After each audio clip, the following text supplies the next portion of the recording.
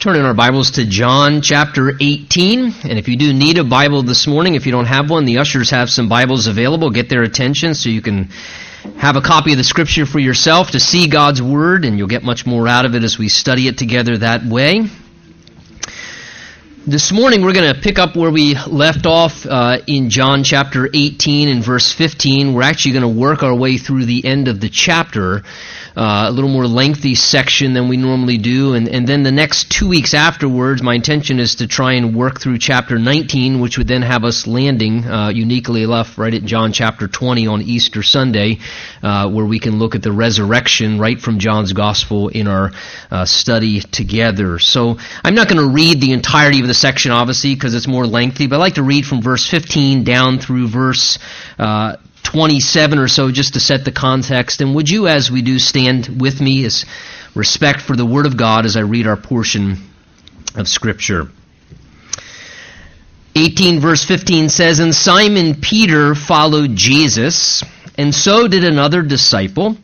Now that disciple was known to the high priest, and went with Jesus into the courtyard of the high priest.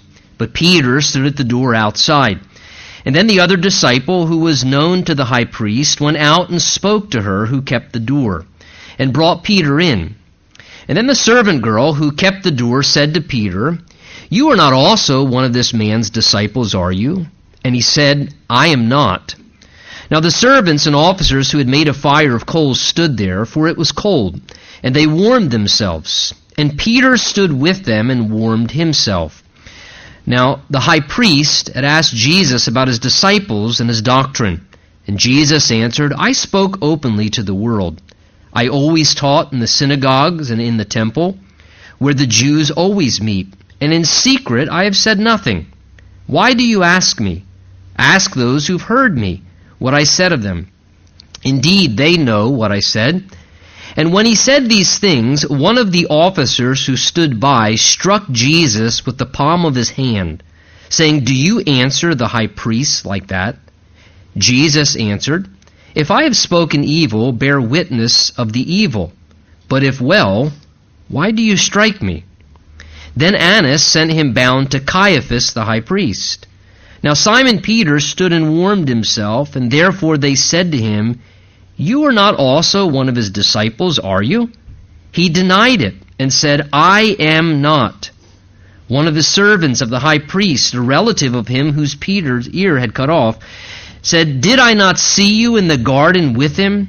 And Peter then denied again, and immediately a rooster crowed." And Father, we ask as we open the Word of God now, as we continue in worship in this hour, that our submission to the voice of your Spirit and to what you would say to us to the Word of God would be an act of worship as everything else has been thus far. So, Lord, prepare our hearts. You know what that means and what we're asking. And we pray that we wouldn't hear wise or persuasive words of a man, but experience the demonstration of your Spirit and power, speaking personally and directly to each of our hearts through your word. Teach us, Lord, we ask in the name of Jesus. And everyone said, amen. Amen. You may be seated. You know, one thing will always remain the same in this life, and that's very simply this, that people are always prone to fail, but God himself will always remain faithful.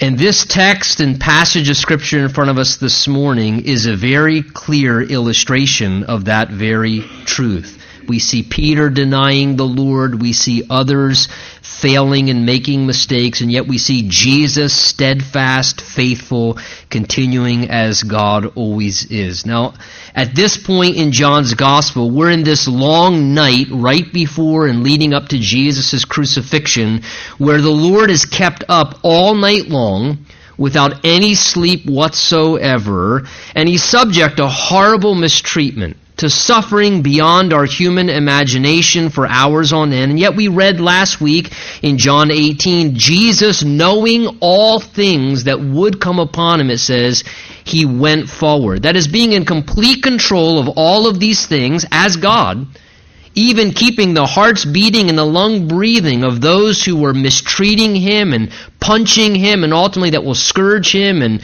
crucify him there upon the cross, Jesus willingly entered into the sufferings he would endure, ultimately dying for the sin of the world. And he has now just submitted himself, we saw last time, to the betrayal of Judas Iscariot. He's now allowed himself to be taken into custody, arrested, and bound by the authorities. And though Jesus is sinless and guiltless, he's now going to undergo 6 trials. John doesn't record all of them, but the Gospels collectively give them to him. And in these trials of Jesus, 3 religious trials, 3 civil trials, he will be illegally and unjustly interrogated and examined. And though they bring false accusations against Jesus, each of these trials still reveal, though intense in their scrutiny and examination, that Jesus is completely innocent. As we look at these things together, we'll just see through their examination of Jesus, it becomes more evident as they seek to inspect him that there's no fault found within him, that he's completely guiltless and totally sinless in every way. And in this process, understand, the plan of God is still purposely unfolding, and here's why. Because if you remember from the Old Testament, Passover lambs always had to be inspected first before they were approved to be offered as a sacrifice upon the altar. It was always necessary that the lamb had to be examined, and after the examination, if the lamb was approved, then it was acceptable to be used as a sacrifice. Well, we know, the Bible teaches us, that Jesus is going to be the fulfillment of the Passover. In fact, 1 Corinthians 5 says this, that Christ is our Passover, sacrificed for us. So Jesus is the Lamb, the ultimate Lamb. Jesus, the Bible says, is that Lamb of God who was offered by God to take away the sin of the world once for all. He's the final Passover lamb. He's God's lamb being brought for this sacrifice. So what's God doing? He's allowing his sacrificial lamb to be inspected, to be examined, to be scrutinized in every way to make sure there's no spot or no blemish, just like all the Passover lambs would have to be examined to be approved as sacrifices. And what God wants to do is allow Jesus' life to be proven that he is fully acceptable to be the ultimate sacrificial lamb to take away the sin of the world, given in sacrifice through his death. 1 Peter 1 says it this way, we were redeemed with the precious blood of Christ as of a lamb without blemish and without spot.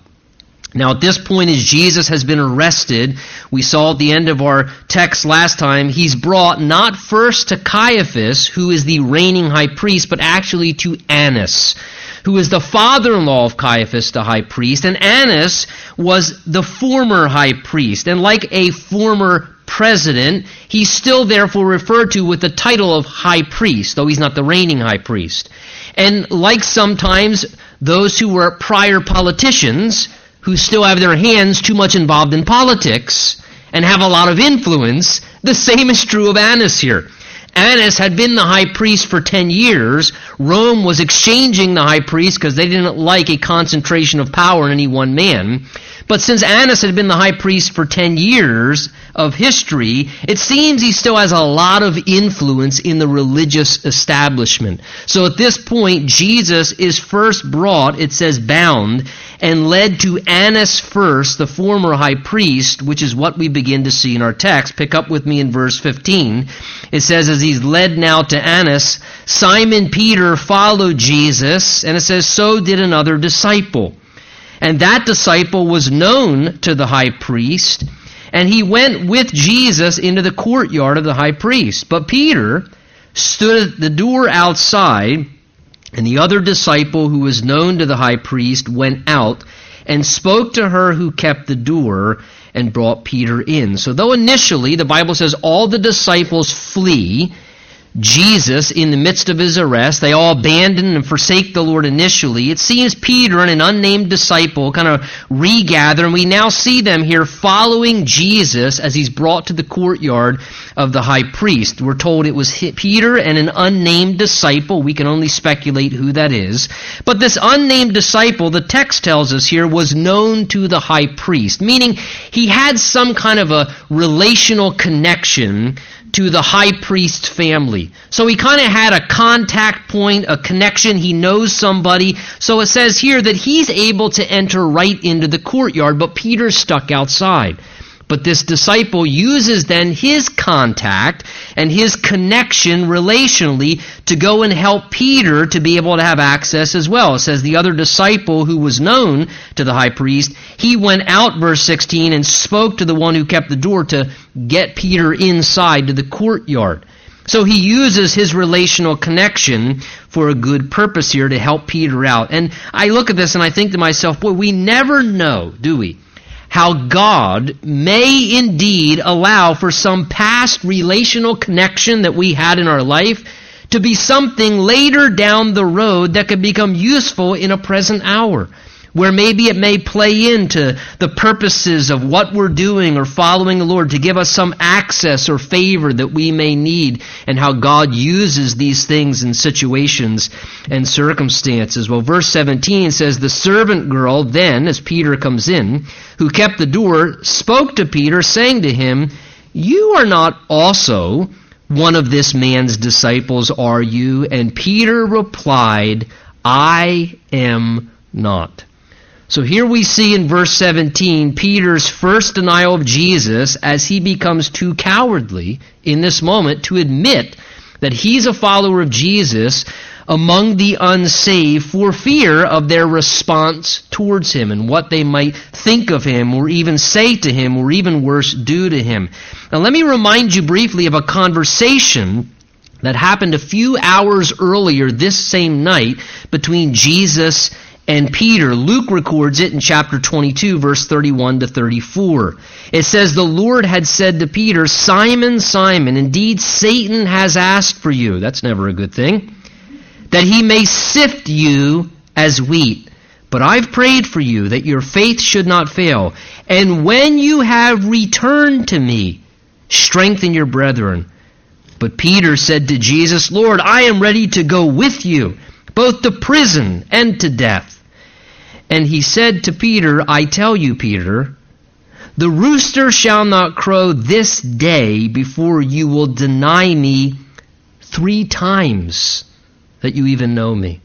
So Jesus clearly predicted to Peter that he was going to fail. And Peter didn't like the thought that he could possibly fail. Others fail, but Peter never fails. I mean, I'm a strong follower of Jesus. Yes, I see other people sin and fail, but Lord, I may stumble, but I would never deny you. And he says, Peter, before the day's over. This is how well you don't know yourself and how well I do know you, Peter. Before the day's over, you are going to deny me not once, but 3 times. So Peter had always felt so confident about the surety of his commitment level to Jesus. And I think he probably sincerely meant it. He thought despite anything, he would never fail the Lord, certainly in a grievous way, yet being a man prone to human weakness, having a sinful nature as we all still do, even though we may choose to follow Christ. Look what happens here. Peter loses courage, he backpedals, and take notice, not at the drawn sword of a scary Roman soldier, but it tells us here in verse 17, look at it, he falters and stumbles under way less pressure. He falters and stumbles probably under the question of what would be probably like a preteen little girl who asks him if he knows Jesus. I mean, is that probably the worst possible contrast? I mean, it's not that a Roman soldier's got a sword to Peter's neck. A little preteen girl says, are you a follower of Jesus? Oh, no, I'm not a follower of Jesus. And he cowardly loses and bottoms out right on this. And this is just one of those times where the Bible holds before us, I think, a great lesson. Oftentimes, like Peter, is it not true? We have to come to the sober realization in our own lives, even as followers of Jesus, that we're not sometimes quite as strong spiritually as many times maybe we think that we are. Or, let me go further, perhaps we're not just as committed to Jesus as we like to give the impression that we are. And Peter here becomes a fitting example of that very reality. Sometimes we find these things out to sort of humble us and sober us up a little bit. Verse 18 says, "Now the servants and officers who made a fire of coals stood there, for it was cold. And they warmed themselves.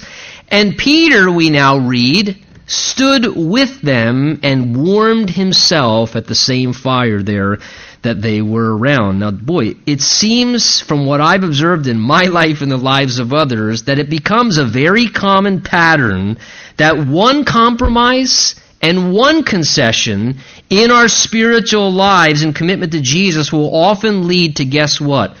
A further and a continuous downward spiral spiritually. And here's Peter. He makes one little compromise. He denies the Lord. And the very next thing we see, notice now Peter is standing together with the unsaved and even finding enjoyment warming himself at the enemy's fire.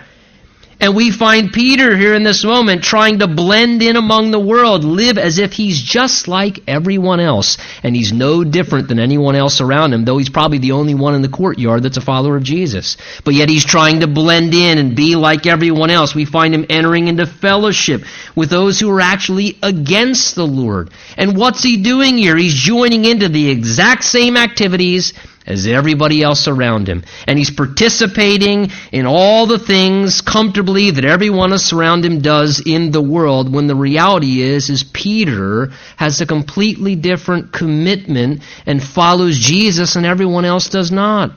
And yet here is Peter. He's made one concession, and now all of a sudden that sort of creates a spiral effect where now he's participating in the same thing all those who don't follow Jesus do. He's warming himself at the enemy's fire. He's no doubt engaging in the conversation, and here he is now blending in, trying to, in every way he can, be just like everyone else around him.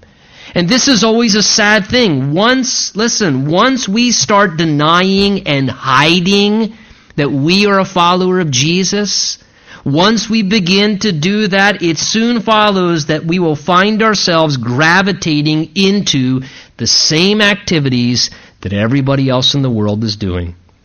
We start becoming like a chameleon Christian. You know, when we're around fellow believers, praise the Lord, hallelujah, let's talk about the Bible and be excited with Jesus. But then we find ourselves making that initial compromise or concession because we want approval, or we want to seem cool with our friends, or have the acceptance, or not be mocked or made fun of. And then before we know it, the downside of that is it sort of makes us become very vulnerable then to just blend in. Look, you might as well up front just say, yeah, I'm a follower of Jesus. Take the initial brunt, but that initial brunt will be way better than the pain and the grief and the regret you may find yourself experiencing down the road when then all of a sudden now you're engaging and participating and joining in things that you know you should have never got involved in.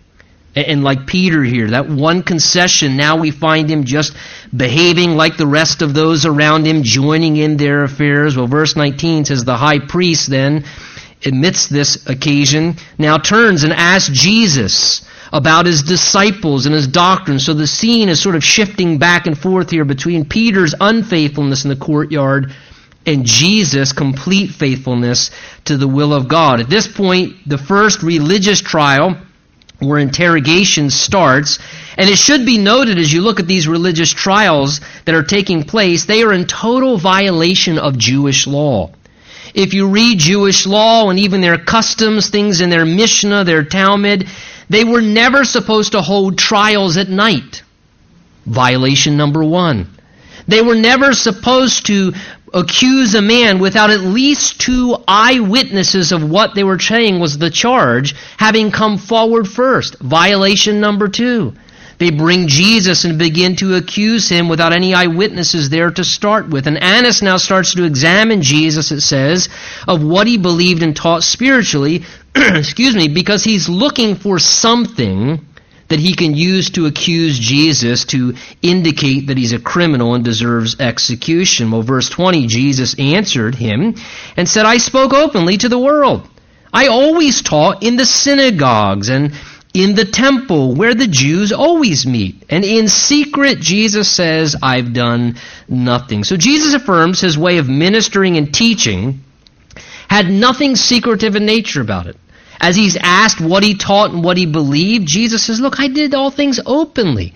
I did everything above board. I not only honored the scriptures, but he even graciously observed Jewish customs. He said, when I taught in the places where the Jews always meet, in the synagogues, in the temple. His teachings were open and available to all people. There was nothing he was trying to hide. He wasn't trying to exclude anyone from his ministry. He wasn't giving secret insights to spiritual things that were only for a select group of people somehow. He wasn't operating in secretive ways. Please take notice, there was no need to hide anything, and there was no need to cover anything up in the way that our Lord worked. And let me just say, by way of application, that should always be the case in any work that is genuinely of the Lord. There should never be any element of secrecy. There should never be any need to kind of cover things up or kind of hide what's going on and not disclose it or let it get out. My question would be this. The Bible shows that God is a God of revelation. God does all things in the open. God does things in the light, never in the dark. So if there ever is a time when things are being done or not shared openly or secrecy is needed or we got to hide things or cover things up, we should say, why? Why is that? Why can't there be and this is something that I think we have to be careful of. If things are being done in a righteous manner, there's really not a reason to hide anything. Things should be evident. Things should be in the open here. And Jesus says, look, I taught openly. He says, verse 21, why do you ask me? Ask those who've heard me. They could tell you, he says, what I said to them. Indeed, they know what I said. So he says, why are you asking me about things that are clearly known to everyone? You could directly ask anyone in Israel, he's saying. Any of the Jews could bear witness to what I taught and tell you openly. Jesus here is sort of exposing what is true of their ulterior motive, recognizing that the reason they're asking this is they're just kind of fishing for a reason to find some accusation. And perhaps you've experienced before when you can tell somebody's asking you a question, why are you really asking me that question? I've been in those kind of conversations before, where you can they're asking a question. You're not really asking the question because you want the answer to that. The reason you're really asking that question, and this is kind of what's going on here. Jesus, in essence, is saying to them, since it's clear what I taught, why are you really asking me these questions? Well, what are you searching for to try and turn over? Well, verse 22, look what happens. When Jesus said these things, one of the officers who stood by struck Jesus with the palm of his hand, slapped him across his face in front of everyone, saying, do you answer the high priest like that? Now, not that it should shock us, but yet I can't help but to be shocked by the reality of what's going on. This officer doesn't like that somehow Jesus has kind of just brought to the light what's going on here and exposed them, maybe a little shame or humiliation, though he didn't do it in a rude way. So he kind of tries to rough Jesus up here a little bit. He gives Jesus a slap as a bound prisoner now. His hands are bound. He slaps Jesus, insulting him and really harming him right in front of everyone. And I can't help but to step back and to think, wow. I mean, did that guy, at some point before his life was over, did he at some point maybe step back and just think about, in his arrogance and in his anger, what he actually did and have some level of remorse or regret about what he did? Did he think, I can't believe what I did that day? I can't believe, as a sinful man, I slapped God himself right in the face and ashamed him in front of everyone and abused and disrespected him publicly, thinking I'm so right in my selfish arrogance. But yet, let's be honest with ourselves. Perhaps we can all look back at times in our lives where maybe we behaved in a way that it was kind of like a slap in the face to God. And we did something or did some things or were, and the reality being like right in the face, it would be equivalent to just like a slap in the face to God. Just utterly disgracing Him, insulting Him, and just sort of disregarding our Lord. What a sad thing. And boy, how sad and grievous that is to have to come to that recognition. Oh my goodness, Lord. I mean, that was like a slap in the face to you. Oh Lord. And I wonder what this man must have felt like if he recognized at some point what he had done. Well, verse 23, look at Jesus' response to the sarcasm and to the slap in the face. Jesus answered, "If I have spoken evil, bear witness of the evil. But if well, why do you strike me?" Now talk about incredible self-control, patience, mercy.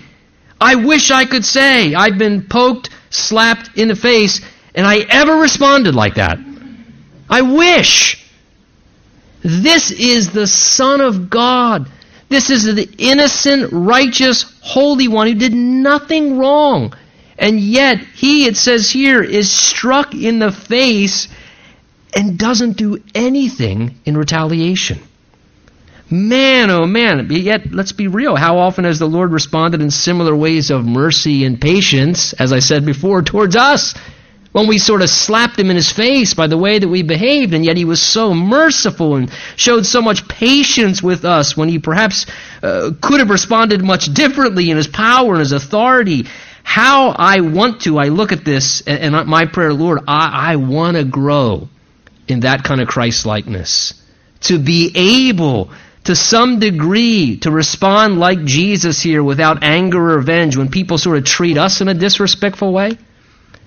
And we, boy, what, are you going to speak to me like that? You going to diss me?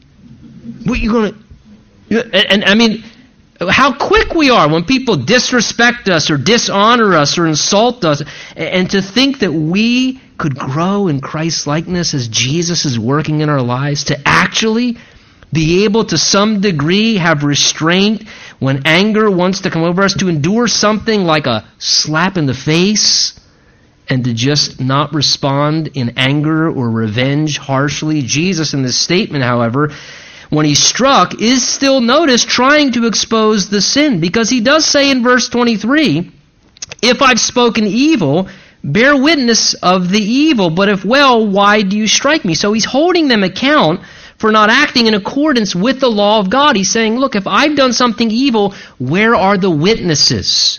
You want to operate according to the law, there should be witnesses here. Where are the witnesses? If I've done something wrong, He says, why have you responded in the way that you have? Where are the witnesses? But He says, if I've done nothing wrong, why are you accusing me? And why have you just struck me in the face? Why have you just harmed me? Now, I look at this, and what Jesus is doing really in verse 23, think of it, He's forcing them to confront the guilt of their own wrongdoing. And again, I think this is a beautiful demonstration of the Lord to teach us something that is a right and wise and appropriate way to act in hurtful situations. Because they do happen, right? People hurt us. They mistreat us. You take a slap across the face, whatever form it may be, by someone in the way they treat you. And yes, like Jesus, we should seek not to react in revenge or retaliation. However, we should still respond in a way where we don't just ignore the wrongdoing that's happened and try and act like it never happened and brush it under the rug and play hyper-spiritual. And no, Jesus here, He still addresses the wrongdoing. He does it in a controlled way, but He addresses and He causes the one who's guilty to do what? To face and to accept responsibility for their wrongdoing. He says, hey, if I've done nothing wrong, can you answer me? Why did you respond the way that you did? Did you have a justification in doing that? And He still allows this to be addressed. And I think in these situations, if we want to be healthy and normal and not play super spiritual, hyper spiritual, we should still address things. Hey, we still need to talk about this. If there was nothing wrong, then why did you respond like that? And I think this is a great example of Jesus addressing this still, but yet handling it in a righteous way. Well, verse 24 says, then Annas takes and sends him bound over to Caiaphas, as we said, the reigning current high priest. At this point, Jesus is now brought before Caiaphas and also the Sanhedrin, and he undergoes the second and third religious trials that he endures in front of them. They try and bring false witnesses against Jesus. They try and heap accusations. None of them stand up. And it tells us that ultimately they ask Jesus, are you the Messiah? Are you the Son of the Highest? To which Jesus then responds to them, I am, and you will see the Son of Man sitting at the right hand of power and coming on the clouds of heaven. And Mark 14 says, the high priest then tore his clothes and said, what further need do we have of witnesses? You've heard the blasphemy. What do you think? And they all condemned Jesus as deserving of death. And some began to spit on him at this point. They blindfolded him and beat him, saying to him, prophesy, Christ who struck you. So he endures more brutality at this point, more accusations. They blindfold him and they begin to punch him in the face with sarcasm and mocking him, saying, hey, if you're the Christ, then where did that punch come from? And they're spitting on Jesus. They now claim that he's guilty of blasphemy, claiming to be God. And as Jesus is standing strong in faithfulness to honor God amidst these trials, Peter, we see, is further crumbling under the pressure. Look as it goes on. Now Simon Peter stood and warmed himself. Therefore they said to him, you are not also one of his disciples.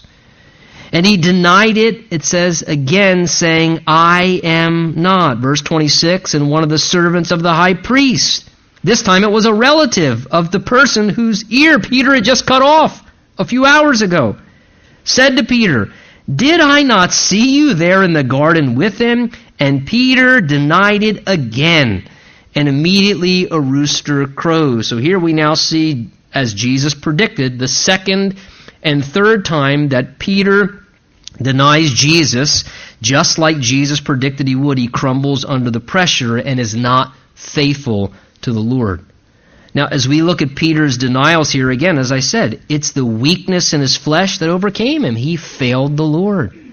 He made mistakes. The other Gospels tell us actually that when he denied Jesus the third time, he actually called down oaths and curses upon himself, basically saying, if I know this man, may I be cursed. I mean, pretty emphatically trying to validate he does not know Jesus in his strong denial. Now take notice here, as Peter enters into denial of the Lord and sin, think of it.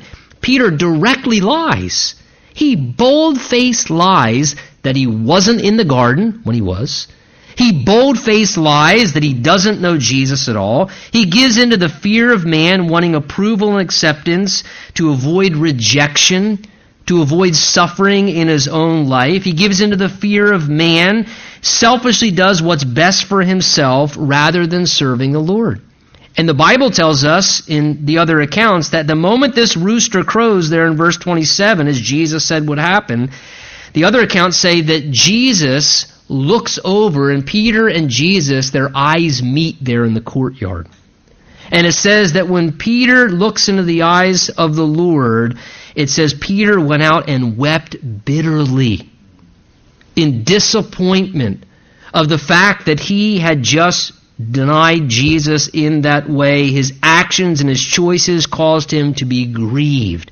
And it says he wept bitterly as a result of what he had done wrong. Peter, I think, here is a fitting reminder that we all have the potential to fail. Every one of us has the same capacity to deny the Lord. Look, if Peter did it, certainly you and I have the same potential to do the same things. If Peter, someone who was mightily used of the Lord, walked with Jesus for 3 years, if Peter did this, we have the same capacity. And at some point, in case you're saying, no, I won't, listen, at some point, somebody remember I said this day. At some point and in some way, you will fail and deny the Lord in some capacity. The prayer is that when that moment comes, we might be quickly convicted of our error, and it may sincerely break our hearts, like Peter. That we would weep over our failure. That it would break our heart, and we would grieve over our sin and our denial of the Lord, and that godly sorrow would then lead us to repentance, rather than continuing in the same pattern of wrongdoing. And that we would have a heart that's broken. The Bible says in Psalm 51, the sacrifices of God are a broken spirit, a broken and contrite heart. These, O God, you will not despise. So when you fail, when you deny the Lord, or if you've recently failed and denied the Lord, do you know what the Lord wants? Oh, he must want my bloodshed. Oh, I gotta do all these things to atone for it. No, you know what he wants? He wants your heart to be broken. He wants your heart to genuinely be broken. Because if your heart is genuinely broken, that's an incredible sacrifice to the Lord. Because if your heart's genuinely broken, you'll repent. And you'll stop. You'll turn away if your heart's genuinely broken over it. And Peter here gives us a great reminder. Remember as well this, please hear this, Peter was someone used mightily of the Lord, right? In the book of Acts, this man is used incredibly, which is a great, great consolation to us. He was not a perfect man. Peter was not only not a perfect man, Peter had a major failure in his past. But he recovered. And Jesus restored him. And Jesus used him in powerful, powerful ways. And you may have a major failure in your past. You can recover.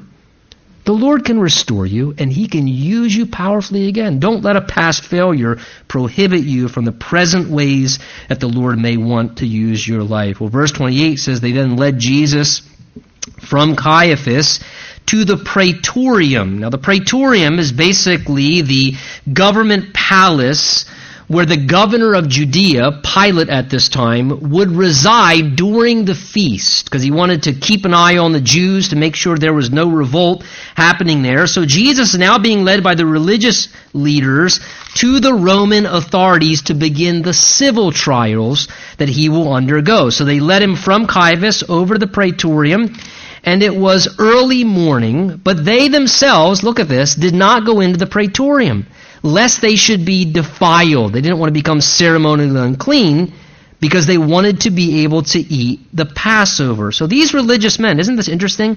As they bring Jesus to Pilate the governor, they're very careful to observe the ritual of not entering a Gentile palace.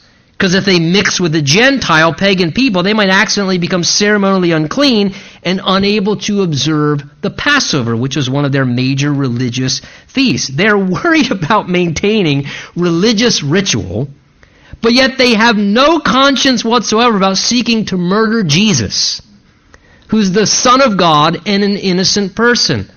I mean, talk about a great description in the Bible of complete hypocrisy.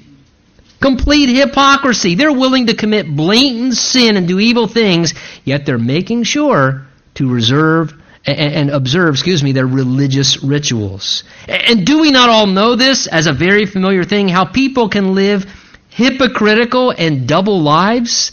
And sometimes it's the worst in the realm of religion and spiritual matters.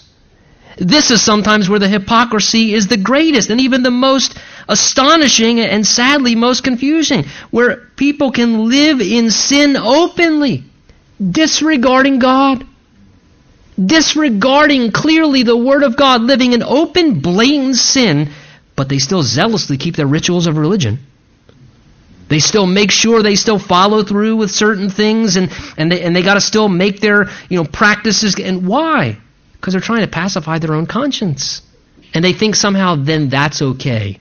Well, I can live this way, but hey, I still did my dues or showed up when I was supposed to or said this or did, and it's such a sad form of hypocrisy.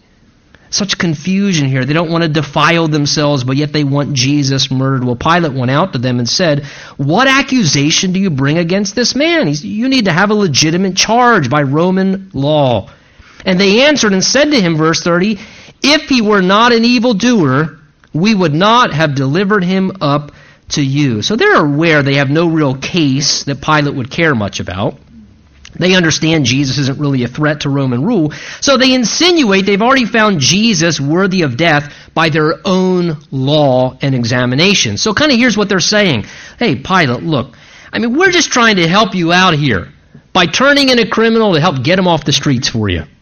So we're just trying to turn him over to you here, but you're the one that's got to execute. And they said, we wouldn't bring this guy to you if he wasn't an evildoer. Again, here's a guiltless man. And their perception of him is that he's an evildoer. Great reminder that sometimes our perceptions of people are completely wrong. They're calling Jesus an evildoer, and he's completely righteous. And they bring him trying to accuse him. Well, verse 31, Pilate then responds again, saying to them, you take him and judge him according to your own law. He wants to wash his hands of this. He doesn't want to get entangled in their religious affairs.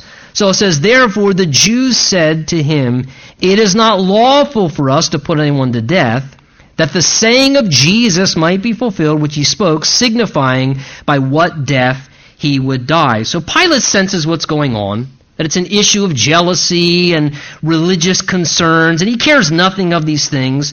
So he wants to be dismissed of it, but they say to Pilate, look, remember the current situation under Roman rule and occupation. As Jews, we have no right to execute anyone. So we're not able to do anything with him as a criminal, and they say to him, it's not lawful for us to put anyone to death. We want this guy's death sentence. Now, this is interesting because, again, keep in mind, the way that the Jews executed someone, capital punishment, was by what? Stoning. The way that the Romans executed capital punishment was by crucifixion. And so the Holy Spirit points out these things all happened in this day and time historically in such a way, it says, that the saying might be fulfilled which Jesus spoke, signifying by what kind of death he would die. And how did Jesus predict that he would die? Matthew 20:18 and 19. He said, we're going to Jerusalem, I'm going to be betrayed, turned over to the scribes. They'll condemn me to death, turn me over to the authorities, and the Son of Man will be crucified. So this was all to fulfill prophecy, to bring about clarity again of what both the Old Testament and even the words of Jesus predicted of how he would die, not by Jewish stoning, but by Roman crucifixion. Verse 33, Pilate then entered the praetorium again and called Jesus and said to him, are you the king of the Jews? He's saying, is it true what they're claiming of you? Are you really a king? Because that would potentially be a threat to Roman rule if they led a revolt. Well, Jesus answered Pilate and said, are you speaking for yourself about this? Or did others tell you this concerning me? So Jesus asked Pilate, can I ask a question? Is this your own idea? Is this your own perception of me that you came to on your own? Or are you just being fed this idea by my accusers who have things to say about me? Jesus says, is that what you really believe about me, or are you just going off of what they're saying and just instantly buying into it? Now take notice here. Jesus knows how as people we function, and fail in this way too, in really faulty ways. Is it not true, and Jesus indicates it with Pilate here, how oftentimes people don't make their own judgments about people and situations. They just listen to the opinions of others, or what somebody starts saying, or their story, or their accusation, and too quickly they accept that view automatically without really taking a closer look first, and they just instantly develop a perception or a wrong outlook on a situation. And Jesus is challenging this Pilate. Is that really what you believe? Or are you just instantly responding because of what you've heard some people say about the situation or about me? And he kind of challenges this faulty reasoning with Pilate. Well, Pilate starts to get irritated himself. He says, am I a Jew? Your own nation and chief priests, your leaders, he says, they've delivered you to me. What have you done? Notice Jesus doesn't answer, because there's nothing that Jesus had done wrong. What Jesus does answer, saying verse 36, is the original question, are you a king? He says, my kingdom is not of this world. If my kingdom were of this world, my servants would fight so that I should not be delivered to the Jews. But now my kingdom is not from here. So Jesus clearly indicates, notice there, that he has a kingdom, which means that Jesus is what? A king. He says, my kingdom is not of this world. It's not a physical, earthly kingdom. Jesus' kingdom is a spiritual kingdom. It's the kingdom of God. It's an everlasting kingdom. It's an eternal kingdom. And since Jesus is a king of a kingdom, it means that Jesus does have, as he says in verse 36, servants. But take notice, Jesus' servants operate in accordance with the nature of his kingdom. Jesus says here, because of the spiritual nature of my kingdom, my servants, he says, they don't fight and strive in fleshly ways to establish my kingdom or overcome. Jesus' servants don't need to use physical force or efforts or tactics to bring about the kingdom of God. We don't need to fight and strive in fleshly ways to advance Jesus' kingdom. The weapons of our warfare aren't carnal, they're mighty in God. We overcome spiritually by faith and prayer and the Word of God and letting the power of God orchestrate, because the Bible says the battles belong to the Lord. And it's important, really, that we remember this. Right now, Jesus is establishing his kingdom. You know where he's setting up his kingdom? On the throne of people's hearts. One day he's going to return and he's going to set up his literal physical kingdom on this earth and rule and reign for 1,000 years in righteousness. But right now, we have to remember, as servants of Jesus serving our King, that we don't use fleshly efforts like the world does, but we operate in accordance with the law of the Spirit of life by love and the weapons of our warfare, which are spiritual. Well, verse 37, Pilate answered and said, "Are you a king then?" Jesus answered, "You rightly say that I am a king. For this cause I was, notice, born," that speaks of his humanity, "and for this cause I have come into the world," which means he came what? From outside of the world. There's his deity. "That I should bear witness to the truth, and everyone who is of the truth hears my voice." So Jesus accepts he's a king. He affirms it, and he testifies the reason he came, he says, into this world is to bear witness of the truth. That is to reveal truth. Jesus was the embodiment of everything that's true about God. He said in John 14:6, "I'm the way, the truth, and the life. No one comes to the Father except by me." And he also said, if you've seen me, what? You've seen the Father. You've seen God. And Jesus also spoke the truth. He said in John 8 that if you remain in my word, you shall know the truth, and the truth will set you free. So Jesus was the embodiment and revelation of truth. That's why he says in verse 37, everyone who is of the truth, that is, everyone who wants the truth, he's saying, if someone truly wants the truth, they want to know the truth, then Jesus says they will hear and respond to my voice. There's the factor. Jesus says that when somebody really wants the truth, because sometimes people don't really want the truth, but he says if someone really wants the truth, here's how you'll be able to tell. They will listen to the voice of Jesus, because his voice resonates the truth with the human conscience.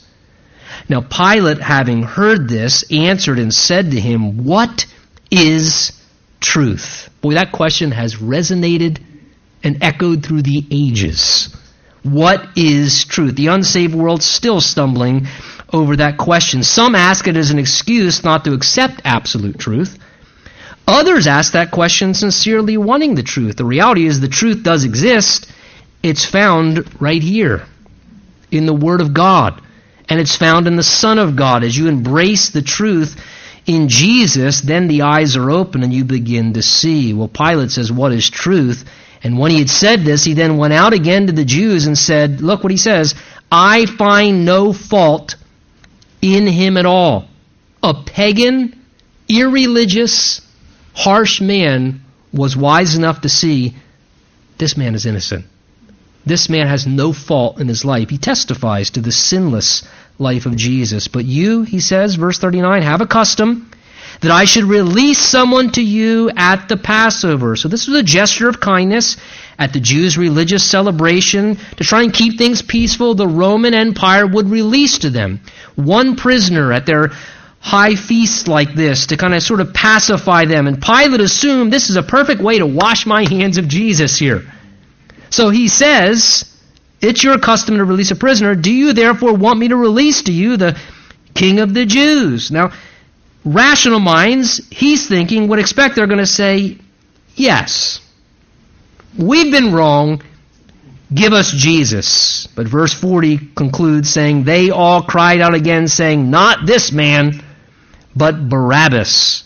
And the Bible says to us Barabbas was a robber. The other accounts tell us that Barabbas was a criminal, a rebel, a murderer, the Bible tells us as well, a notorious criminal. Yet this is who they choose instead of Jesus. The other Gospels say Pilate, being shocked, then says to them, well, what should I do with Jesus? At which point they then say, crucify him.